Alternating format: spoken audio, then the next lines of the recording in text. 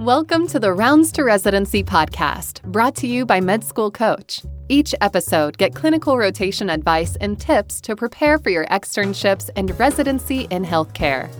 We interview preceptors and physician educators who will prepare you for your rotation and improve your clinical experience.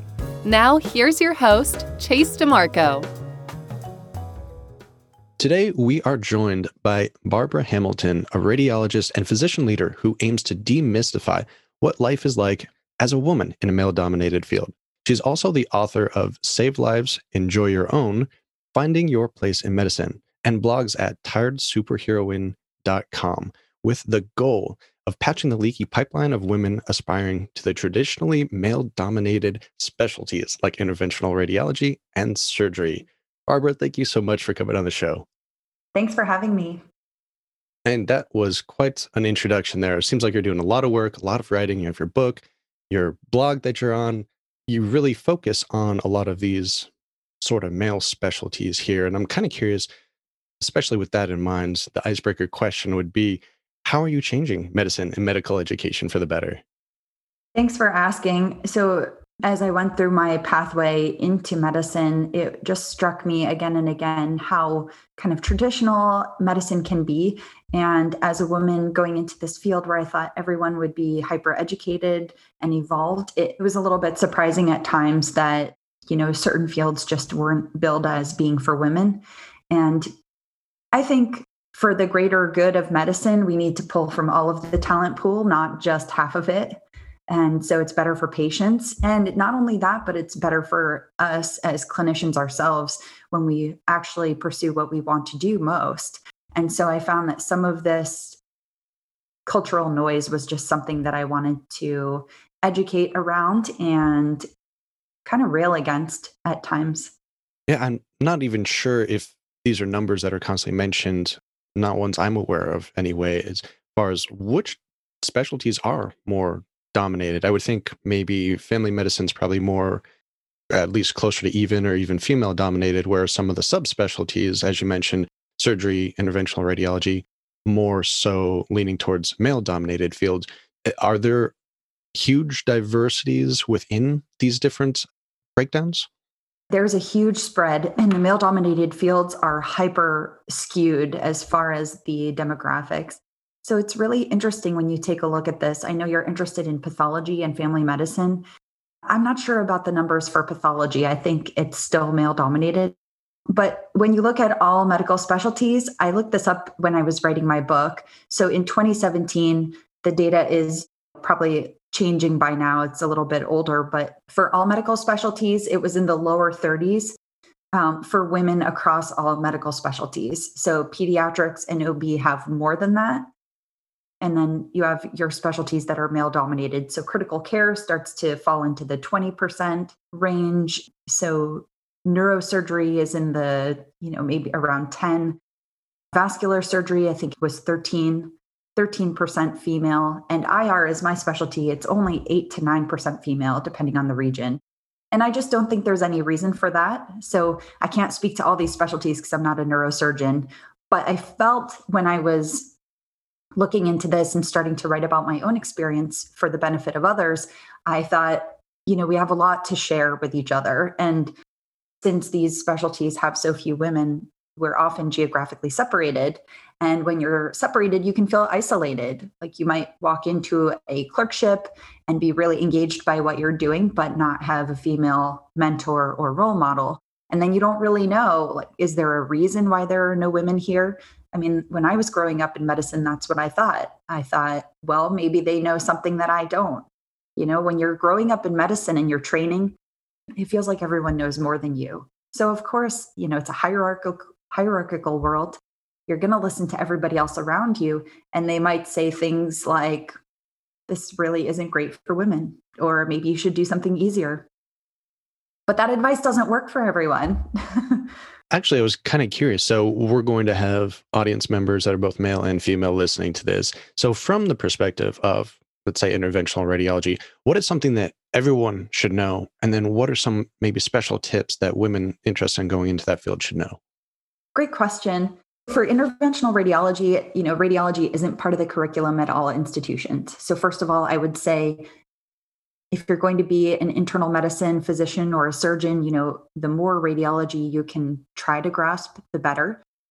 It is a 4-year residency, so don't go down to the radiologist and say, oh, I want to learn this on the weekend. Or, people make these comments like they just want to learn something that other people have done a residency for 4 years. So that's a little bit of a faux pas to be aware of. It's a common one. And the more that you can be familiar with imaging, the better you're going to do at any specialty, really. Like the correlation between radiology and pathology is really powerful. We have a dedicated course, which is like 6 weeks long just on that. So that's really interesting for those going into those fields. And then for interventional radiology, it can feel like a locker room atmosphere. So I would say, for the men in the audience, just to be aware that conveys a level of comfortability, and you may just be able to be at ease there more easily, and just to try to help your other female colleagues feel comfortable, the classic locker room talk. And then if you're, it's not that you have to walk on eggshells, it's just try to be inclusive. Even if a woman or a minority is in the minority in that field, like interventional radiology is not diverse as far as race either. Just try to be inclusive so that people feel welcome there, basically. It's for the good of our patients, because patients do better and they listen to us more when they have physicians who look like them. Basically, everybody is an important part of the team. When I was a resident rotating on interventional radiology, I definitely felt like a part of the team. It's something for women and men to be aware of when they walk in and it literally feels like a men's locker room. It's a subtle sign. It can be a subtle sign that somebody may not feel like they belong there. So just to be aware, we're not on an even playing field yet. I was going to say, you talk about breaking the boys' club. So what are some things that men can do? And I think that covers it very well. Just be respectful and inclusive, and you're not the only one there. Make sure that everyone in that environment is going to be comfortable with how you're acting, how you're speaking. Yeah, and like no cheap shots. Sometimes women will get, oh, you're too short to do this or something like that. It's not true. And there are some myths about interventional radiology and male-dominated fields that I speak about on the blog. Some of them are just myths, that you can't be an interventional radiologist unless you fit the stereotype, which is like an extremely tall white or Asian male. It's just not everybody looks that way. And we can still wield a catheter and a wire and save lives and do all kinds of stealthy things. It's a really fun field. And it basically, what I would say to people who aren't sure if they want to rotate in it, is that it kind of feels like video games, and not to trivialize the importance of the work and what's at stake. But, if you like to work with your hands, you need to check out this field. And then specifically for women interested in going to that field, were there some differences there that maybe I missed it? It sounded like there's some good advice for breaking the boys' club, for getting males and those that are dominating the field right now a little bit more open-minded to letting other minority, whether it be race or gender, be inclusive in the field. But are there special things that women should look for to do, not do, in order to really succeed if they're interested in going into that profession? Yeah, times are changing, and there are more women entering training programs for my specialty, and other, in surgery, they are getting more and more women as well. But my advice, and I write about this on the blog, is you basically have to just be as good as you possibly can. And sometimes because preconceived notions and gender bias still exist, sometimes it means just being as perfect as you can.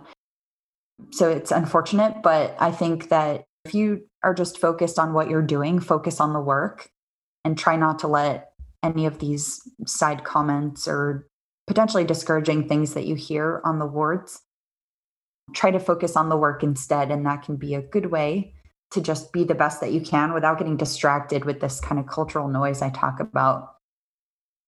This episode is brought to you by findarotation.com, where students and preceptors can schedule rotations with ease and security, and schedule your next clinical rotation. That's Find a Rotation, your medical and healthcare clinical rotations platform. Something that we cover a lot in past episodes, especially in the first season of the show, is really when a student is on the rotation, all right, they've decided that they want to go into, or at least they're exploring their interest in a certain rotation, certain specialty, and just making the most out of it, how to interact with the other students, with the other staff, with your preceptor, getting a good letter of recommendation. Are there special resources or tips that would really help them stand out, as you're saying, to do their best, to make sure that they get recognized in that field? In radiology, you're the doctor's doctor, so it involves a lot of reading. And so that is one of the things that you can do to really shine in between showing up each day and being a team player, which means like showing up on time, grabbing a couple of patients as the medical student or whatever stage you're at. And to the degree that you feel comfortable or stretching yourself, you're going to go follow up on the patients from the day before who had a procedure. You're going to report back to your seniors. You're going to be involved in cases. And, this is different for different people, but you need to show your interest without being pushy. So if you can ask some questions, but it's a balance, you don't want to distract the primary operator too much either. Sometimes there's more time for teaching and sometimes there's less. That's a little bit of an art form to being like a great student, knowing when is a good time. There's some teaching time which can be set aside and other times where you're kind of like just focused on what you're doing and you just need to hang on for dear life and kind of just absorb as much as you can. Another great tip that I've heard from other students and trainees is just talk to the nurses and techs.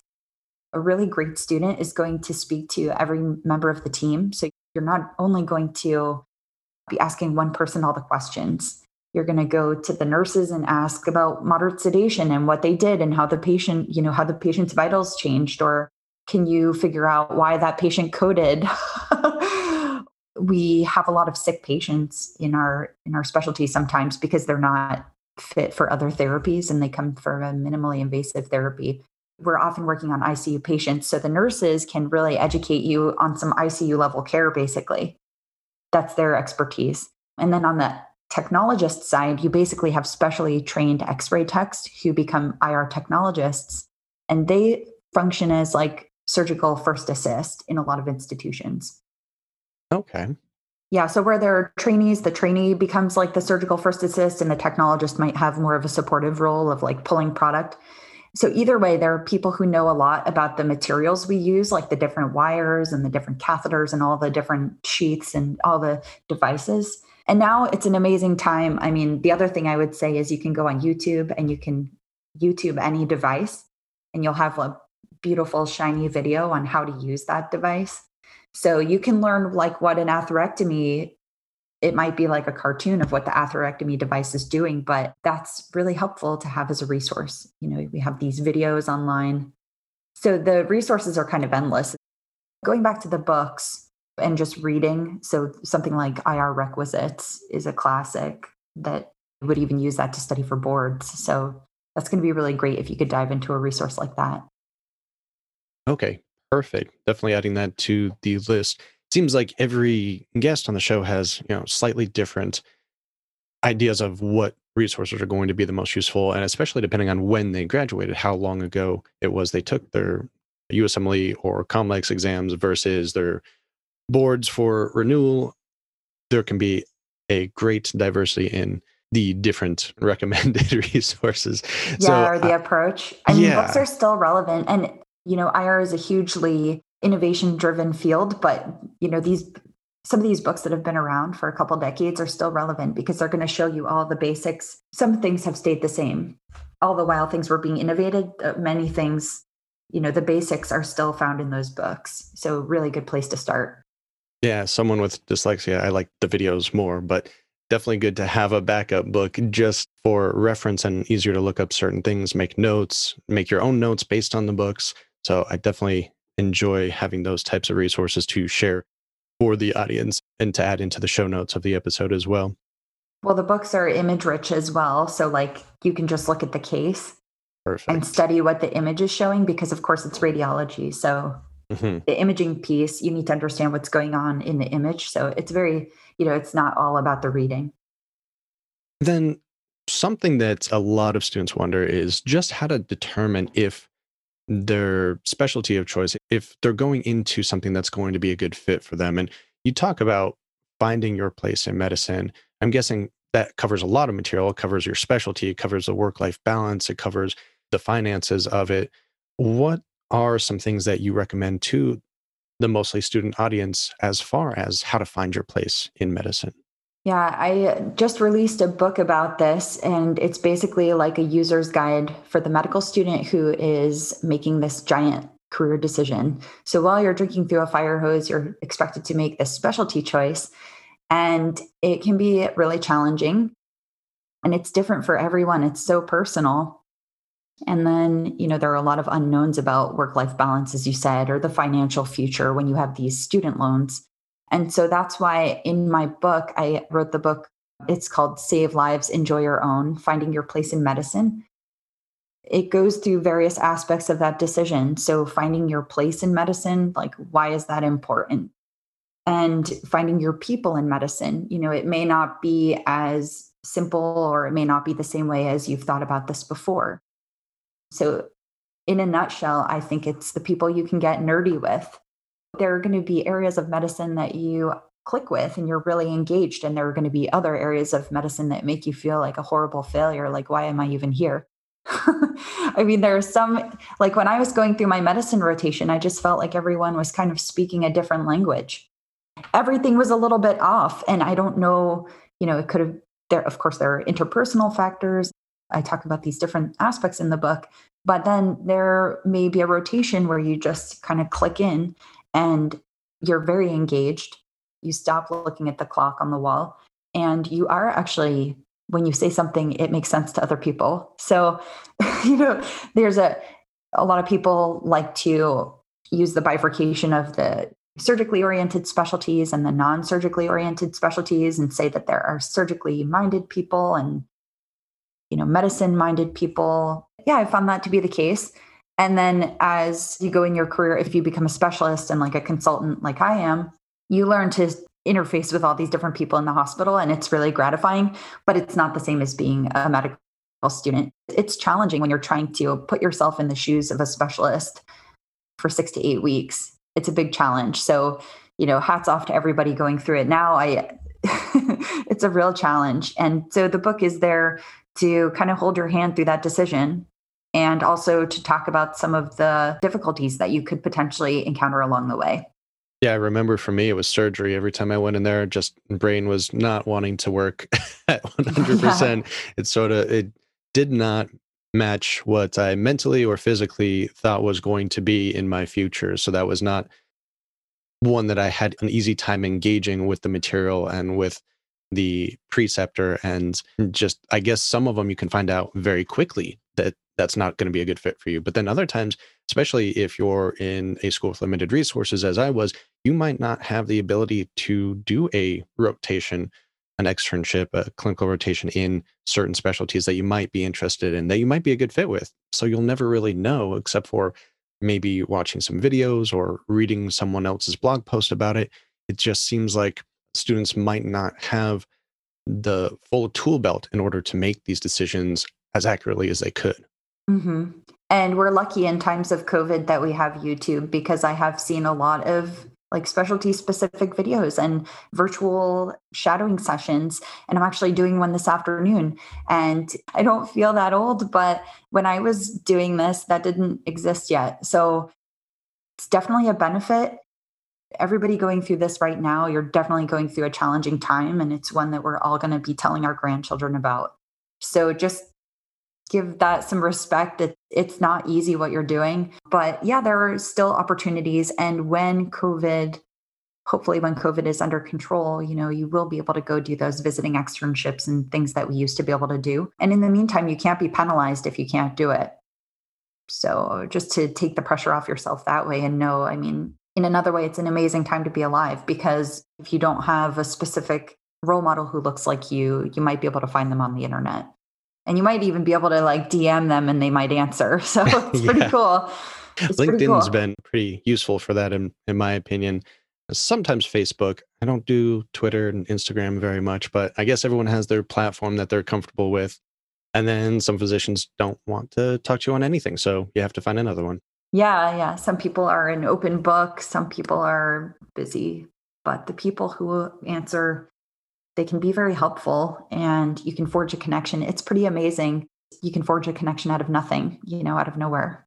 Yeah, I love it. And kind of a shameless plug for what we were talking about a second ago, the clinical rotations aspect during COVID, since many students, not just medical students, healthcare in general, haven't been able to really gain that clinical experience that's usually mandatory during the time of COVID.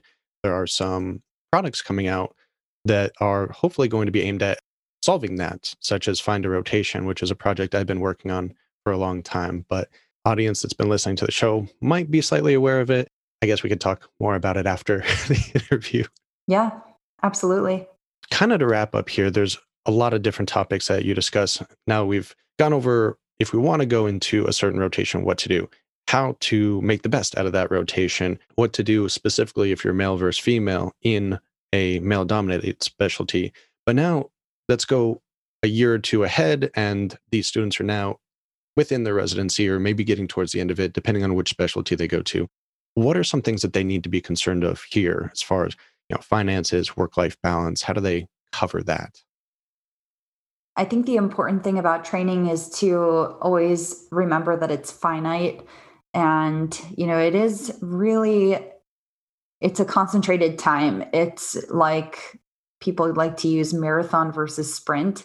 I feel like training is both at the same time. It's like you're running that 26.2 miles as fast as you can.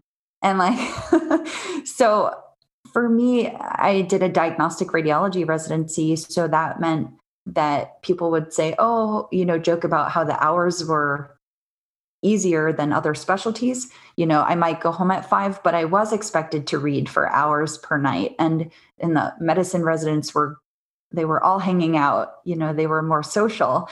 And one of my friends, this was at Brown, and she said, every time she asked me to hang out, I was basically reading. So I found a really beautiful place to read. I went to the Rhode Island School of Design, and they had this gorgeous library. I mean, find the most beautiful place that you can, the most comfortable place where you can just be there for hours.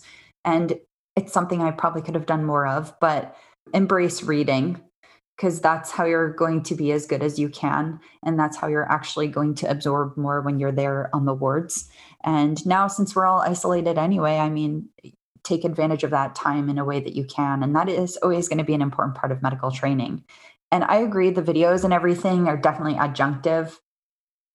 So it definitely will give you a little break. But at the end of the day, succeeding in something in training, it does take going home and reading. You can't pop on the Netflix, I'm sorry to say. Or if you do, you have to be disciplined and it has to be, 1 30-minute show or something like that. Because you do need to have time for self-care. Self-care for me, I saved time by riding my bike to the hospital. So I didn't have to make a whole special production of going to the gym or anything. These are some of the things I did to get by in training, where you might not do that for your whole life, but it works for that time when you're under duress and you really have a lot of responsibilities to learn. So I used to stack sandwiches in the freezer, and I would just make them like an assembly line. These were all the things I did to save time. So just basically, because you need, and that allows you time to maybe go do something fun on the weekend because you saved time in these other little ways. So I think, just embracing, it's a hard time, but it is a finite time. And as far as, keeping track of your Netflix time, your leisure time, there are a lot of planning and productivity type skills out there. We actually cover quite a few of them on my other show, the Medical Nemesis podcast. So for students that might have some issue with that discipline, which I do sometimes too, just get stuck in Netflix binge. You could set an alarm beforehand. You can do something to make sure, all right, when the alarm goes off, I need to get back to studying. Make sure you don't lose track of the entire day as we tend to do right now. And the other thing is make sure that it's actually recharging you, because there are some activities that don't recharge you, like say scrolling on social media. I can find that, people talk about just look up and it's 30 minutes later, and you can be tired and just scrolling mindlessly. It's like prime time to scroll is when your brain is tired, in my experience. And what I've learn to do a little bit instead is try to be more mindful of that, and also pick up like a meditation app instead. So if I'm tired, I can actually, if I know I just have 15 minutes and I feel like I need a recharge, rather than going to the kitchen for a cupcake or like doing something, I'd rather just my kind of primitive part of the brain would tell me to do, I try to just lay down, close my eyes, and I'll listen to like a 10-minute meditation. So there are free apps you can use. And I found that actually helps me recharge. And it's really good if you just have like a little snippet of time. Agreed. Definitely love the meditation breaks. And whether you know your own or use one of the free apps, plenty of resources out there for students to use if they don't have a current practice in place for that. Yeah, I use Insight Timer. It's free and you could filter by time. So it's perfect for medical professionals because you say, oh, I only have 5 minutes and I'm going to manifest something. So you can filter. Insight Timer. I think we'll add those to the show notes as well, along with your book and your blog. And I think we've covered a lot of great material here so far. Do you think there are any last minute recommendations or resources for the audience? Absolutely. I have lots of resources on my blog. So if you go to tiredsuperheroine.com, one of them is an audio that I recorded, and it was meant to be a talk that got canceled for COVID for the medical student scholars at the Society of Interventional Radiology. And so kind of the bones of this talk became this audio. And I speak a lot about a bunch of the different failures I encountered along the path to becoming a physician leader and what I learned from each of them. So it's very raw, kind of like relatable, I think, resource. And people can get that on my blog when they click on this little red coffee mug. It's called 7 Things to Keep You Going Strong. So to me, that's just kind of my holding your hand from a distance for when you have a really hard day. That audio might help you. And then I also have, if people want to get involved, find a mentor or a research project to get involved in. I link a bunch of resources on the Society of Interventional Radiology website. And even if you're not sure if you're going to be an IR or an anesthesiologist or a surgeon, you can get plugged into a community and learn a lot just by getting involved in societies like these. I just speak, you may not want to get involved in my society, but you may want to get involved in another. And I speak to the benefits of that. Perfect. And then if the audience wants to reach out to you personally? Yeah, you can reach me through my website. I'm on Twitter at tsuperheroine and on Instagram at tiredsuperheroine. Feel free to email me through my website as well. My email is tiredsuperheroine@gmail.com. We've covered some great material here. We definitely have a lot of links and resources for the audience in the show notes of this episode. It sounds like you have some great blog posts and other resources on your website. So I hope that the audience can go check those out and check your book, Save Lives, Enjoy Your Own, Finding Your Place in Medicine. But Dr. Barbara Hamilton, I want to thank you so much for coming on the show today. Yeah, thank you for having me. It's been great. The Rounds to Residency podcast is powered by Med School Coach. To access Med School Coach services, like USMLE tutoring or residency admissions advising, visit our website at medschoolcoach.com. Good luck as you prepare for your board exams, and we hope you tune in again next time.